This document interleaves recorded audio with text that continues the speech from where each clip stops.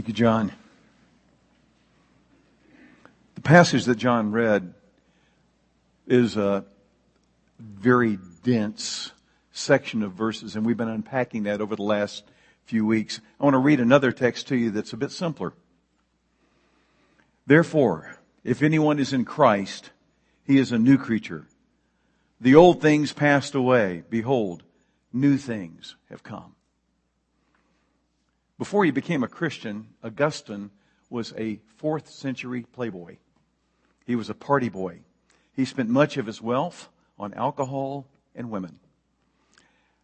But he also had this insatiable intellect, and he wanted to know the answers to life's basic questions.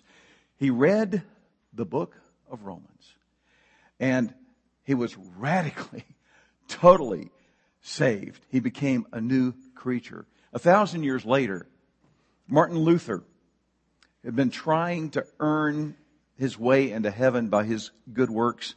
And he wrote this: "Night and day I pondered Romans until I grasped the truth. I felt myself to be reborn. This passage of Paul became to me a gateway to heaven." He became a new creature. A couple of centuries later, in 1738, John Wesley had been miserably trying to earn his way into heaven with enough good works he couldn't quite. And then he encountered the book of Romans. Or, let me state that correctly. The book of Romans encountered him. And he wrote this: "I felt my heart strangely warmed. I felt I did trust in Christ alone for my salvation. And an assurance was given me that He had taken away my sins." His brother Charles wrote the hymn, "And Can It Be?" that we'll be closing today's service with. It's really a theme, that hymn, a theme emanating from the book of Romans. The book of Romans is all about change. You know what? If we didn't believe in change, we just really need to pack it up and go home. If God is not real, if change cannot happen, if we cannot be forgiven of our sins and given a new identity, a change in status, a change in relationship, then what are we doing here? Playing at church? This book of Romans, challenges everything that we are told by our culture about how we see God, how we see ourselves, and how we see our neighbor. Now, next Sunday, we're going to begin a new section of the book of Romans, Lord willing. Today, our study is really more of a summary. We're going to be walking through where we've been. We're going to look at a few of the landmarks that we've laid down along the way, all the while marveling at the greatness and goodness of our wonderful Lord who brings about change.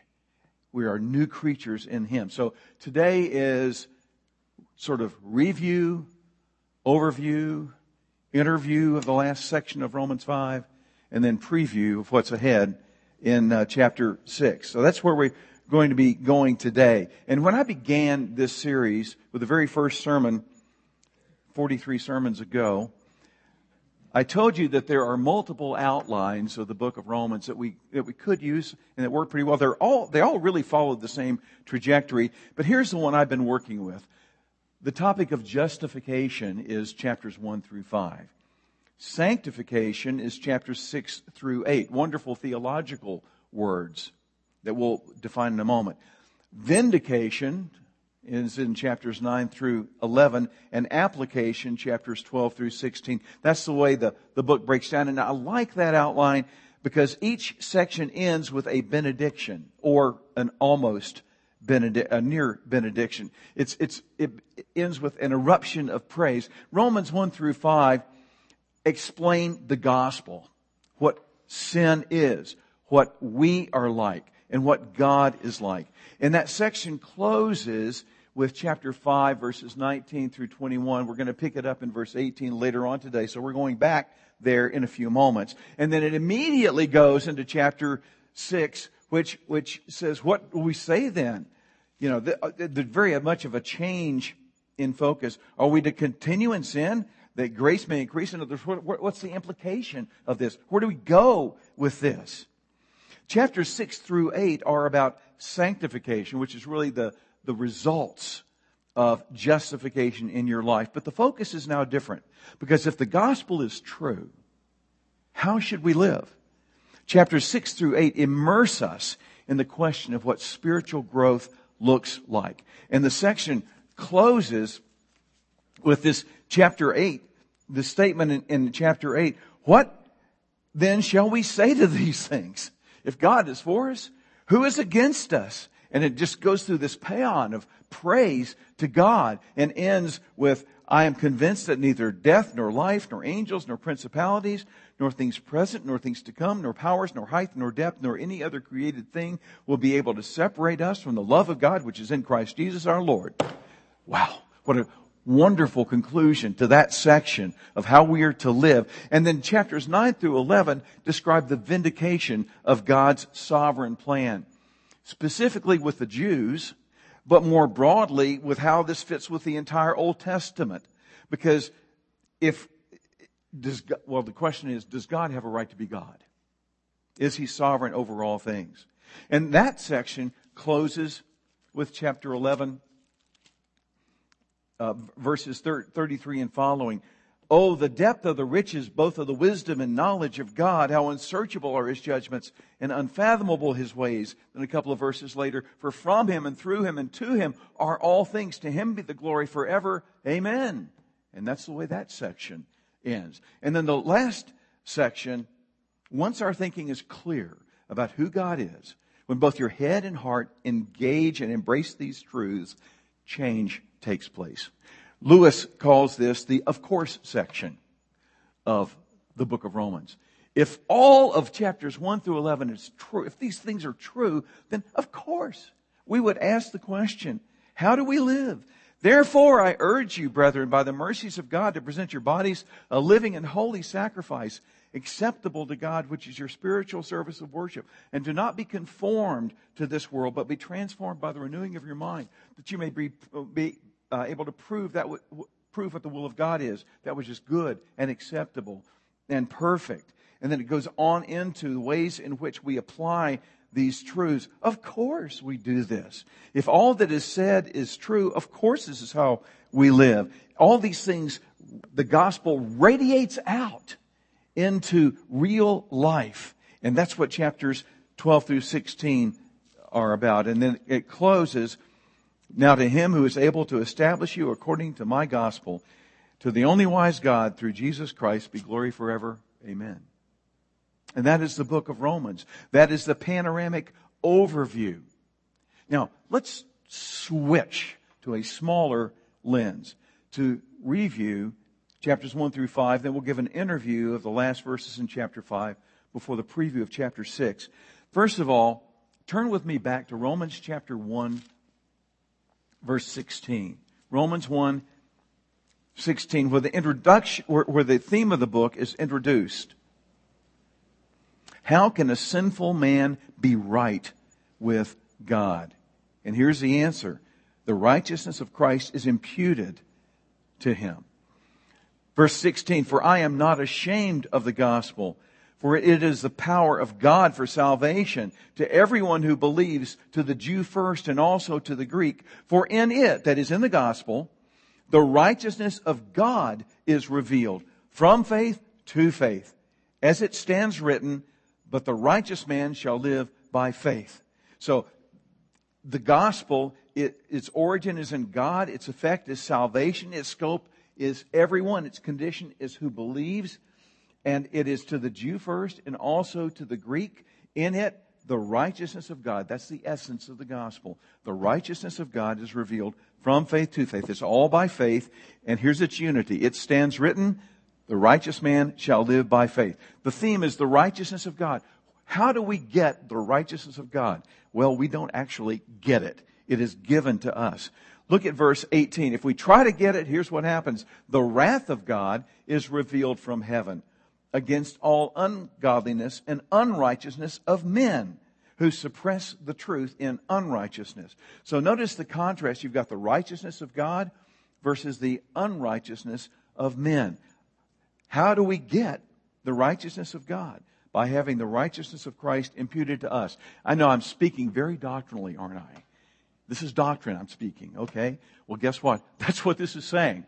This is describing deep truths that absolutely matter. And Paul, almost in a courtroom drama, we'll come back to that idea, lays out before us three defendants: pagans, religious people, and the Jews. That is, the heathen, the hypocrites, and the Hebrews. And he lays out the bad news first. First of all, he brings before the judgment bar of God, God is the judge, all of these, the possible people on the planet. Verse 20 says, "For since the creation of the world, His invisible attributes, His eternal power and divine nature have been clearly seen, being understood through what has been made, so that they are without excuse." Who are they? In the context here, he's talking about pagan people, that is, people who deny God, who deny that they're under God's judgment, but they actually are.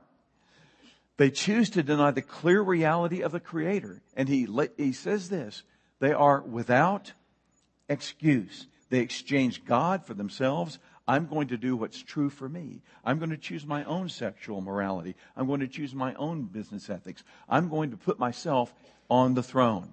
And that's the problem that's laid out for these people in verses in the rest of chapter 1. But while the pagans are being accused before the judgment of God, over next to them stand the religious people who are looking at those pagans and saying, "You go, Paul. You're right. They are guilty. Those people are sinners. They are evil." Whereas we are religious people. We try to do the right thing. We can, because we believe that God grades on the curve. And we would agree that they're under judgment. They're very sinful people. But we're good people. We're morally upright people. And the point is, chapter 2, verse 1. "Therefore, you have no excuse, every one of you who passes judgment. For in that you judge another, you condemn yourself. For you who judge practice the same things." Now, your sin may not be manifested in the same way, but it's in the same category. You may not murder, but you hate. You may not commit adultery, but you lust. We are all sinners, and that's the point that he's making. So, pagan people are guilty before God. Religious people are guilty before God. These are the people all around us who believe that truth is determined by the size of the group of those who happen to agree with me. That's our culture. And not only that, the most religious of all possible groups. Look at chapter 2, verse 17. "But if you bear the name Jew and rely upon the law and boast in God." And here he describes the most religious of all people and says that, yes, you have the Word of God. You too, however, are under God's wrath because you are a hypocrite based upon the law that you boast in. Now, chapter 3 says, now there is a great advantage to being a Jew. What advantage has the Jew? What is the benefit of circumcision? Great in every respect. So he describes that in chapter 3, the next few verses. But the point is that their relationship with God, their history with God, actually, instead of erasing their sins, it increases their accountability. The charge remains. The Hebrew, the hypocrite, and the heathen are all under sin. Look at chapter 3, verse 9. "What then? Are we better than they? Not at all, for we have already charged that both Jews and Greeks are all under sin." That's the bad news. Here's the good news. Look at chapter 3, verse 21. Since you can't be saved by the law, since you can't be saved by your good works, here's the good news. Chapter 3, verse 21. "But now, apart from the law, the righteousness of God." Hold your place here. Back chapter 1, verse 17 says, "For in it, the gospel, the righteousness of God is revealed." Okay? Now, chapter 3, verse 21. "Apart from the law, the righteousness of God has been manifested, being witnessed by the law and the prophets, even the righteousness of God through your good works. Is that what it says? What does it say? Through what? Through faith. Through faith in Jesus Christ. For all those who believe. For there's no distinction. For all have sinned and fall short of the glory of God.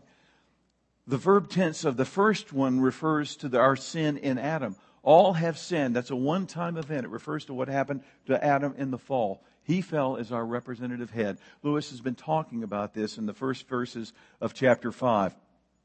All have sinned in Adam. And then the progressive tense, are falling short. This is what we keep on doing. So, we are guilty before God because we have sin in Adam. And we are guilty before God because we commit sins daily. We can't not do that. That is who we are. We sin and we are sinners. All have sinned and are falling short of the glory of God. But being justified, which means to be declared righteous before God, as a gift by His grace through the redemption which is in Christ Jesus. Let me pause there for just a moment. The phrase, the term, as a gift, being justified as a gift.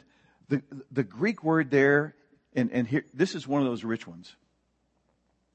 It's the word that's translated in John 15, where Jesus says, they hated me without a cause. They hated me without a cause. The phrase, without a cause, is the same phrase that's translated here as a gift. It's one Greek word, and the idea behind it is, there is nothing in the subject that brought about that result. And here, let me explain. There was nothing in Jesus that brought about their hatred of Him. They hated me without a cause. And we are justified as a gift. There is nothing in us that brings about being declared righteous by God. We are justified as a gift. Nothing in us. It's all in Him. It's all initiated by Him. It's God's amazing grace. I hope you're hanging in there with me because this overview has got rich stuff in it. Salvation is not achieved, it is received. Not achieved by good works, it's received through faith in Jesus Christ. Because the verses continue in verse 25, whom God displayed publicly as a propitiation in His blood through faith. And the propitiation refers to a sacrifice that took place behind the closed veil of the Holy of Holies. That's where the blood was laid and propitiation took place. That is the forgiveness of sins, the removal of God's wrath. And here, Jesus' sacrifice, His blood was shed not behind the veil, but publicly, for all to see on the cross. Verse 26 concludes, for the demonstration, I say, of His righteousness at the present time, so that He would be just and the justifier of the one who has faith in Jesus Christ. In other words, He became our atoning sacrifice, removing God's wrath, and this explains how God's attributes of justice and holiness and love are harmonized. Salvation is by grace through faith in Jesus Christ. Chapter 4 basically says, this is nothing new. What shall we say then that Abraham our forefather according to the flesh has found? For if Abraham was justified by works, he has something to boast about, but not before God. For what does the Scripture say? Abraham believed God, and it was credited to him as righteousness. That is, he was saved by faith. Abraham was saved by faith before the law. And then he goes on in the chapter to make the point that David was saved by faith under the law. So how are you saved? By faith. Before, after, doesn't matter. The only way people are saved is by faith in God's truth. God has not changed. And the gospel is the fulfillment of what God has promised all along. So chapter 5, what does this mean? In verses 1 through 11, you are sons and daughters through adoption into His eternal family. And this family membership includes eternal benefits. And we laid those out over several weeks. We started to do that in 1 week, and I think we ended up in 5 weeks. Is that right, Lewis, on that? 4 or 5 weeks there. It's just too rich. And the last of those benefits is the security of knowing that He will never cast you out. Ever. You don't have to perform to have Him love you more. Can't love you more than He already does, which is not a limited amount of love. It's infinite love. He already loves you to infinity. And there's no sin that you can commit for which He has not already paid. Any sin that you commit in the future, He already died for. Amazing love. How can it be that Thou, my God, shouldst die for me? As I said, we're not saved by our merit, and we're not lost by our demerit. Here's another way of looking at the story of redemption. Betsy's on jury duty. She was on jury duty, been there for a week, maybe a week and a half. Looks like she's got another 2 weeks, maybe 3 to go. And she can't tell me what it's about. I know nothing. And I like to say that if she were to tell me about it, she'd have to have me whacked. I like to say that she hates it when I say that. She hates that. It's not funny to her. Why do I say it? Because I'm a sinner. Right? Would you agree with me that I'm a sinner? Yeah. Those who have been here the longest, yes. Okay. But she's engaged in this courtroom drama. And I love courtroom dramas. I was raised on courtroom dramas. I saw the mouth go. Perry Mason. Right there. Yes. Perry Mason. Remember watching those on old shows? Perry Mason, his secretary, Della Street, okay, his investigator Paul, and the opposing counsel was almost always Hamilton Berger, which I always thought was the funniest name, Hamburger. So how do you? So I was raised watching these and watched Perry Mason as he would he was always able to drag a confession out of someone who was on the witness stand, or else trip them up in such a way that it made it obvious that they were guilty and they were the murderer. It was always fun. And it was always totally unreal. But New Testament scholars, liberals and conservatives alike, refer to the book of Romans, interestingly enough, as a forensic or legal book. In fact, there's a book I was just made aware of yesterday. I'm going to give you the title of it. It's a new book. Here's the title: Forensic Metaphors in Romans and Their Soteriological Significance. It's a real page turner. Actually, it does look pretty good. But I'm not going to buy it.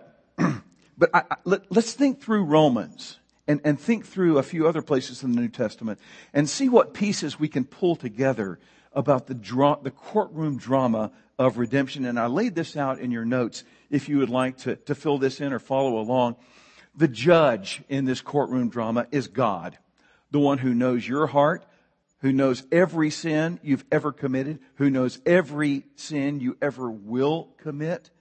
It's very intimidating to have a judge who's omniscient. The prosecuting attorney in this drama is the Apostle Paul, who brings before the bar of judgment the various defendants. The defending attorney, ourselves, because we think we're okay. I'm not guilty before God, or at least I'm not that guilty. I'm a good person. Once God hears my side of things, He'll grade on the curve because I'm not so bad compared to other people. The charge is in chapter 3, verse 9.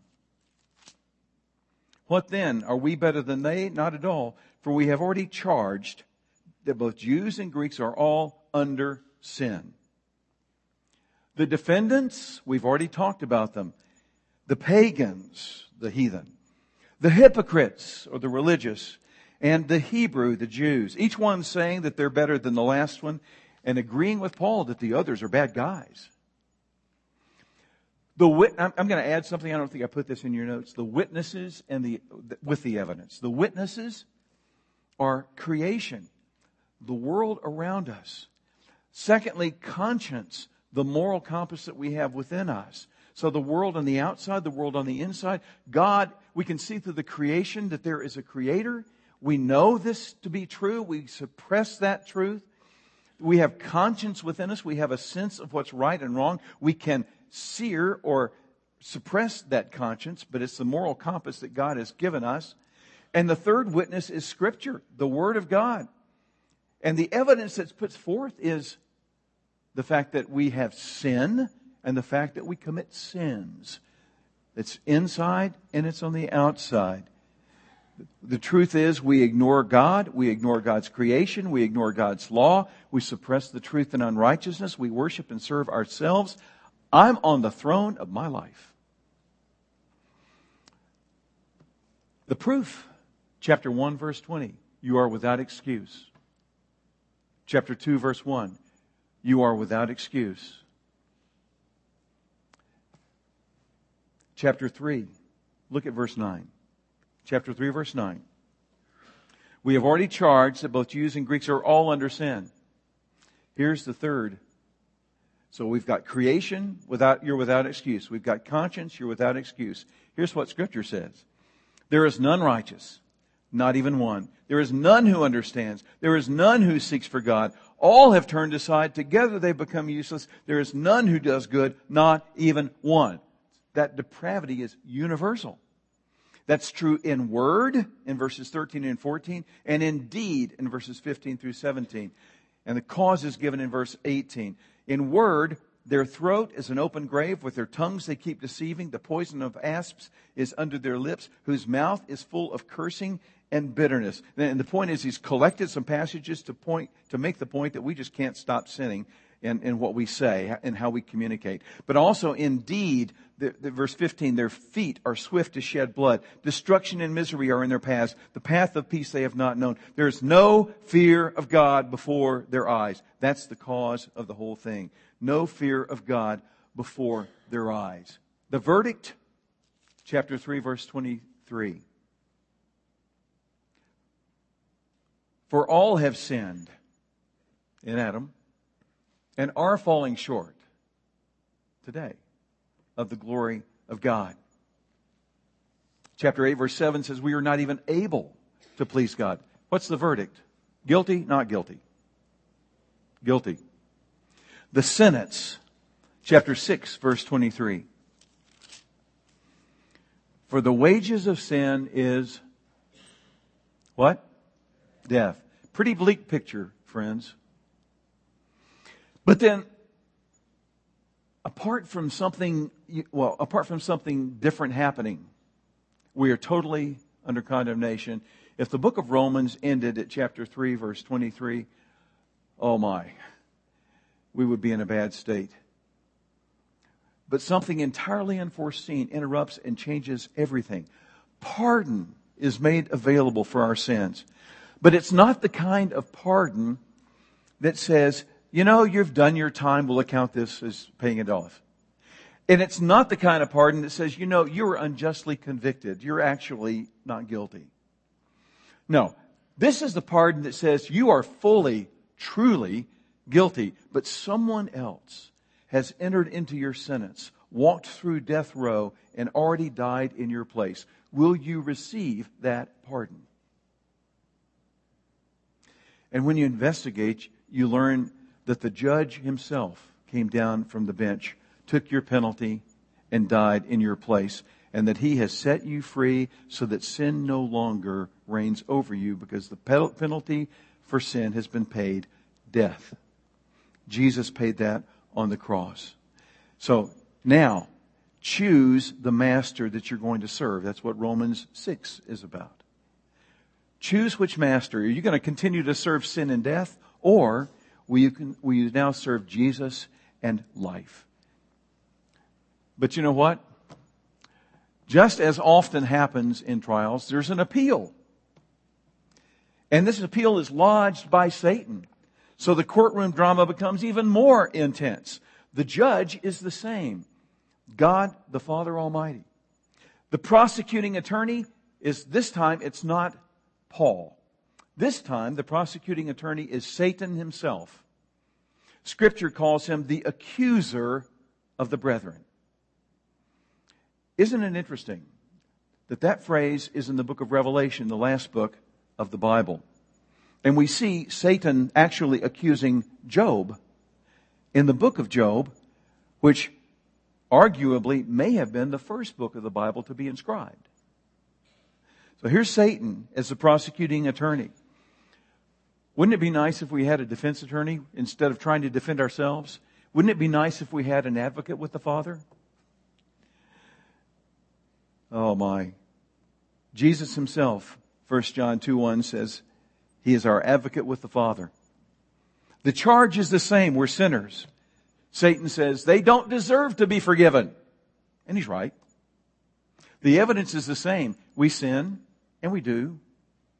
But the judge says he's already been tried and convicted for that crime. No double jeopardy here. Throw it out. Now, I know my analogy isn't perfect. But isn't it wonderful? Isn't it glorious to be able to acclaim Romans 8:1? There is therefore now no condemnation to those who are in Christ Jesus. Amen? Amen. How did it all come about? How is it that in Christ we can have forgiveness, a new beginning, a new identity? It's through two key doctrines that work their way all the way through the Bible. The principles of imputation and substitution. I know I'm just full of theological terms here today, but these are critical as we overview Romans 1 through 5. Substitution and imputation are all through the Bible, all through the Old Testament sacrificial system. Our sins were imputed or laid upon the sacrificial animal, the lamb who died as a substitute in our place. The sacrificial lamb foreshadowed the Messiah who himself would die for our sins, so that when John the Baptist saw Jesus, he says, there he is, behold, the Lamb of God who takes away the sin of the world. There are three imputations in the Bible. There's Adam's sin to us, and Lewis has already talked about that. We sinned in Adam. He was our representative. And by the way, if we'd been there, we would have done the same thing. But the beautiful thing is, we sinned with a representative head, and therefore we can be redeemed with a representative head, Jesus. So, Adam's sin was imputed to the race. We all sinned in Adam. And what about Jesus, by the way? Didn't he inherit Adam's sin? That, my friends, is what I believe the virgin birth was all about. So that the seed of the woman could be untainted by sin. Adam's sin was not inherited as a part of the makeup of God the Son, the God-man. And that leads us to the second imputation. Humanity's sin was laid upon Christ. I want to read to you from Isaiah 53, verse 4. Surely our griefs he himself bore, and our sorrows he carried. Yet we ourselves esteemed him stricken, smitten of God, and afflicted. But he was pierced through for our transgressions. He was crushed for our iniquities. The chastening for our well-being fell upon him. And by his scourging we are healed. All of us like sheep have gone astray. That's all of us corporately. Each of us individually has turned to his own way. But the Lord has caused the iniquity of us all to fall on him. Our sin was placed on Jesus on the cross, so that there was a moral separation between God the Father and God the Son on the cross when Jesus said, my God, why have you forsaken me? And he sucked into himself all of the sins of the world, past, present, and future, and also all of our griefs and all of our sorrows, so that the entire composite of the problem of evil was absorbed into Jesus on the cross, in that imputation of sin onto him. He who knew no sin became sin for us, so that we might become the righteousness of God in him. That's in 2 Corinthians. But you know what? That's what he just said in Romans chapter 1, verse 18. It's all a part of a piece. It all interlocks. So we have Adam's sin to us. We have humanity's sin to Christ. And then the third imputation is Christ's righteousness to believers, especially laid out in chapters 1 through 5. And the way that this is taught to us is the most simple illustration in verses 12 through 21 with two individuals, Adam and Christ. Romans chapter 5 begins, Romans chapter 5 verse 12 begins with this statement. Therefore, just as through one man sin entered into the world, and death through sin, and so death spread to all men because all sinned, that is in Adam. And then there's one of those divine rabbit trails where he describes and contrasts and compares Adam and Christ. And that's what Lewis has been teaching us over the last few weeks. But then he picks it up again in verse 18. Therefore, verse 12, as through one man sin entered into the world, and death through sin, and death spread to all men because all sinned. Verse 18 picks it up and repeats it again. So then, as through the one transgression there resulted condemnation to all men, even so, through the one act of righteousness there resulted justification to all men. We're going to pick it up there in just a moment. Lewis, as I said, probed these verses, and I've placed a grid in your notes comparing and contrasting Adam and Christ. The point is that everything that Jesus did was to bring about redemption, was to bring about rescue. In one sense, you could say that the whole story of the Bible is contained in 6 words. God forms, Satan deforms, Jesus transforms. That's it. And you look at the contrast, if you want to look at them in your notes. Adam's sin was a human act of disobedience. Jesus on the cross, his death on the cross was a divine act of obedience. Both of them were tempted by Satan. Adam was defeated. Jesus was victorious. Adam was selfish, self-centered. He even blamed Eve. And then he blamed God. Jesus was selfless. He emptied himself and became obedient to the point of death, even death on a cross. For Adam in life, he chose death. Jesus in death, he chose life. So we receive Adam's curse by being born. We receive Christ's rescue by being born again. So we've got Adam's bad beginning, and Jesus offers us a new beginning as a new creature. So I mentioned that chapter 5 verse 18 picks up the argument that we leave from that grid. So take a look with me at chapter 5, verse 19. For as through one man's obedience the many were made sinners, even so through the obedience of the one, the many will be made righteous. The law came in so that the transgression would increase. And any Jew reading this would say, no, the law is supposed to ease me into heaven. No, the law points out sin. It defines what it is. The law came in so that transgression would increase.